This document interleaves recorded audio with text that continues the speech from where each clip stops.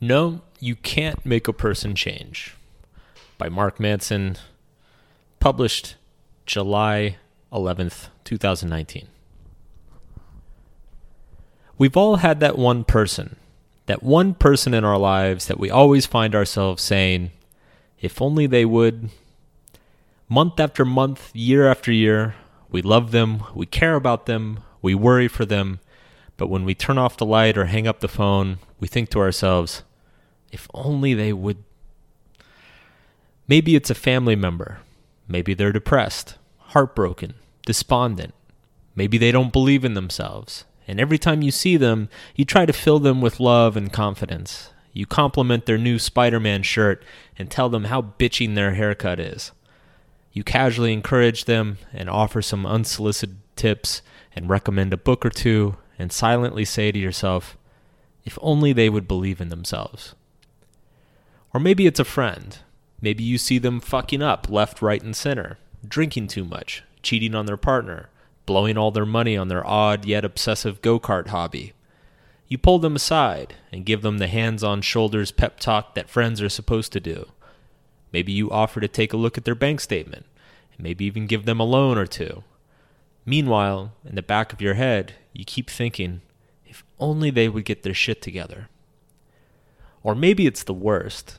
Maybe it's your husband, wife, boyfriend, or girlfriend. Or even worse, it's your ex-husband or wife or boyfriend or girlfriend. Maybe it's over, but you keep clinging to the hope that they'll somehow change, that there's some special piece of information that they missed that would change everything. Maybe you keep buying them books that they never read. Maybe you drag them to a therapist that they don't want to go to. Maybe you try leaving tearful voicemails at 2 a.m, screaming, "Why am I not enough for you?" Yeah, like that's ever worked. We've all got that one person in our lives. Loving them hurts, but losing them hurts. So we decide the only way to salvage this emotional clusterfuck is to somehow change them. If only they would. On my speaking tour this spring, I held short Q&A sessions at the end of each talk. Invariably, in every city, at least one person would stand up, offer a long explanation of their messed up situation, and end it with, how do I get him or her to change? If only they would do X, things would be better. And my answer in every situation was the same. You can't. You can't make somebody change. You can inspire them to change. You can educate them towards change. You can support them in their change. But you can't make them change. That's because making someone do something, even if it's for their own good, requires either coercion or manipulation. It requires intervening in their life in a way that is a boundary violation, and it will therefore damage the relationship, in some cases more than it helps. These are boundary violations that often go unnoticed because they're done with such good intentions. Timmy lost his job. Timmy is laying on his mom's couch, broke and feeling sorry for himself every day. So, Mom starts filling out job applications for Timmy. Mom starts yelling at Timmy, calling him names and guilt-tripping him for being such a loser. Maybe she even throws his PlayStation out the window for good measure, just to give him that extra oomph of motivation. While Mom's intentions may be good, and while some may even see this as a dramatically noble form of tough love, this type of behavior ultimately backfires. It's a boundary violation. It's taking responsibility for another person's actions and emotions, and even when done with the best of intentions, boundary violations fuck relationships up. Think about it this way.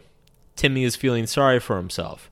Timmy is struggling to see any point in living in this cruel, heartless world. Then, suddenly, Mom comes in and trashes his PlayStation, while literally going out and getting a job for him. Not only does this not solve Timmy's problem of believing the world is cruel and heartless and he has no place in it, but it is actually further evidence to Timmy that there is something fundamentally wrong with him. After all, if Timmy wasn't such a fuck-up, he wouldn't need his mom to go out and get a job for him, would he? Instead of Timmy learning, hey, the world is all right, I can handle this, the lesson is, oh yeah, I'm a grown man who still needs his mother to do everything for him. I knew there was something wrong with me. It's in this way that the best attempts at helping someone often backfire. You can't make someone be confident or respect themselves or take responsibility, because the means you use to do this destroy confidence, respect, and responsibility. For a person to truly change, they must feel that the change is theirs, that they chose it, that they control it. Otherwise, it loses all its effect. A common criticism of my work is that, unlike most self-help authors, I don't tell people what to do. I don't lay out action plans with steps A through F or create dozens of exercises at the end of every damn chapter. But I don't do it for a very simple reason. I don't get to decide what's right for you. I don't get to decide what makes you a better person. And even if I did decide, the fact that I told you to do it, rather than you doing it for yourself, robs you of most of the emotional benefits. The people who tend to populate the self-help world are there because they have chronic inability to take responsibility for their choices. It's full of people who have floated through life looking for someone else, some authority figure or organization or set of principles to tell them exactly what to think, what to do, what to give a fuck about. But the problem is, every value system eventually fails. Every definition of success eventually turns up shit. And if you're dependent on someone else's values, then you're going to feel lost and identityless from the start. So if someone like me stands on stage and tells you that for half of your life savings, I will take responsibility for your life and tell you exactly what to do and what to value, not only am I merely perpetuating your original problem, but I'm making a killing while doing it. People who have survived trauma, who have been abandoned or shamed or felt lost, they've survived that pain by latching onto worldviews that promise them hope. But until they learn to generate that hope for themselves, to choose their own values, to take responsibility for their own experiences, nothing will truly heal. And for someone to intervene and say, "Here, take my value system on a silver platter. Would you like fries with that?" only perpetuates the problem, even done with the best of intentions. Caveat: active intervention in someone's life can be necessary if that person has become a danger to themselves or others. And when I say danger, I mean actual danger. They're overdosing on drugs or becoming erratic and violent and having hallucinations that they're living with Charlie in Willy Wonka's chocolate factory. So how can you help people? So, if you can't force someone to change, if intervening in their life in such a way as to remove the responsibility for their choices ultimately backfires, what can you do? How do you help people? 1. Lead by example. Anyone who has ever made a major change in their life has noticed that it has a ripple effect on their relationships. You stop drinking and partying, and suddenly your drinking friends feel like you're ignoring them or are too good for them. But sometimes, just sometimes, maybe one of those party friends thinks to themselves, "Damn, yeah, I should probably cut back too." And they get off the party boat with you. They make the same change you did. And it's not because you intervened and were like, "Dude, stop getting blackout drunk on a Tuesday." It's simply because you stopped blacking out, and that became inspiring to others. 2. Instead of giving someone answers, give them better questions. Once you recognize that forcing your own answers on somebody sabotages the benefits of those answers, the only option left available is to help the person ask better questions. Instead of saying, "You should fight for a raise," you could say, "Do you believe you're paid fairly?" Instead of saying, "You need to stop tolerating your sister's bullshit," you could say, "Do you feel responsible for your sister's bullshit?" Instead of saying, "Stop pooping your pants, it's disgusting," you could say, "Have you ever considered a toilet? Here, may I show you how to use it?"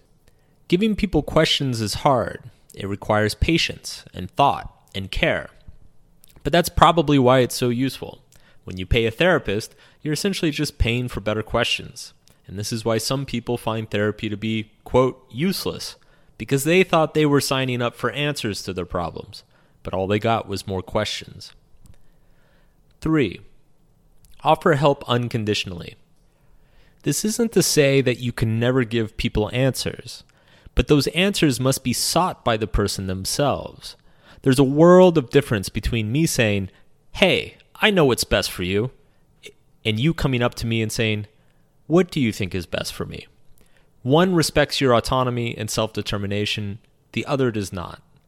Therefore, often the best thing you can do is simply make it known that you are available if a person needs you. It's the classic, hey, I know you're going through a hard time right now. If you ever need to talk, let me know. But it can also be more specific. A few years ago, a friend of mine was going through some shit with his parents. Instead of giving him advice or telling him what he should do, I simply told him about some of the problems I had with my parents in the past that I believed were similar. The goal wasn't to force my friend to take my advice or to do what I did or even to give a shit about what happened to me. That was all up to him. I was simply making an offering. I was putting something out there, and if it was useful to him in any way, he could use it. If not, that's fine too. Because when done that way, our stories carry value outside of ourselves. It's not me giving him advice. It's my experience lending perspective to his experience. And his right to choose and take responsibility for his experience is never impeded, never encroached, and always honored. Because ultimately, we are each only capable of changing ourselves. Sure, Timmy may have a sweet-ass job and one less PlayStation, but until his self-definition changes, until his feelings about himself and his life shift, he's the same old Timmy, except now with a much more frustrated mother. Hey, Mark here. I just want to give you one quick final message. If you enjoyed this audio, if you enjoyed the content, I have a free PDF short ebook that is available on my website. If you go to markmanson.net/subscribe, you can just enter your email. You'll receive it for free. It's called 3 Ideas That Can Change Your Life. And I break down basically kind of 3 psychological concepts that were hugely influential and impactful on me, and readers have gotten a lot out of them. So if you enjoy what you hear, you want to hear more, you want to keep in touch, know when I post shit online, go to markmanson.net/subscribe and drop your email in there. It'll come right to you. Thanks.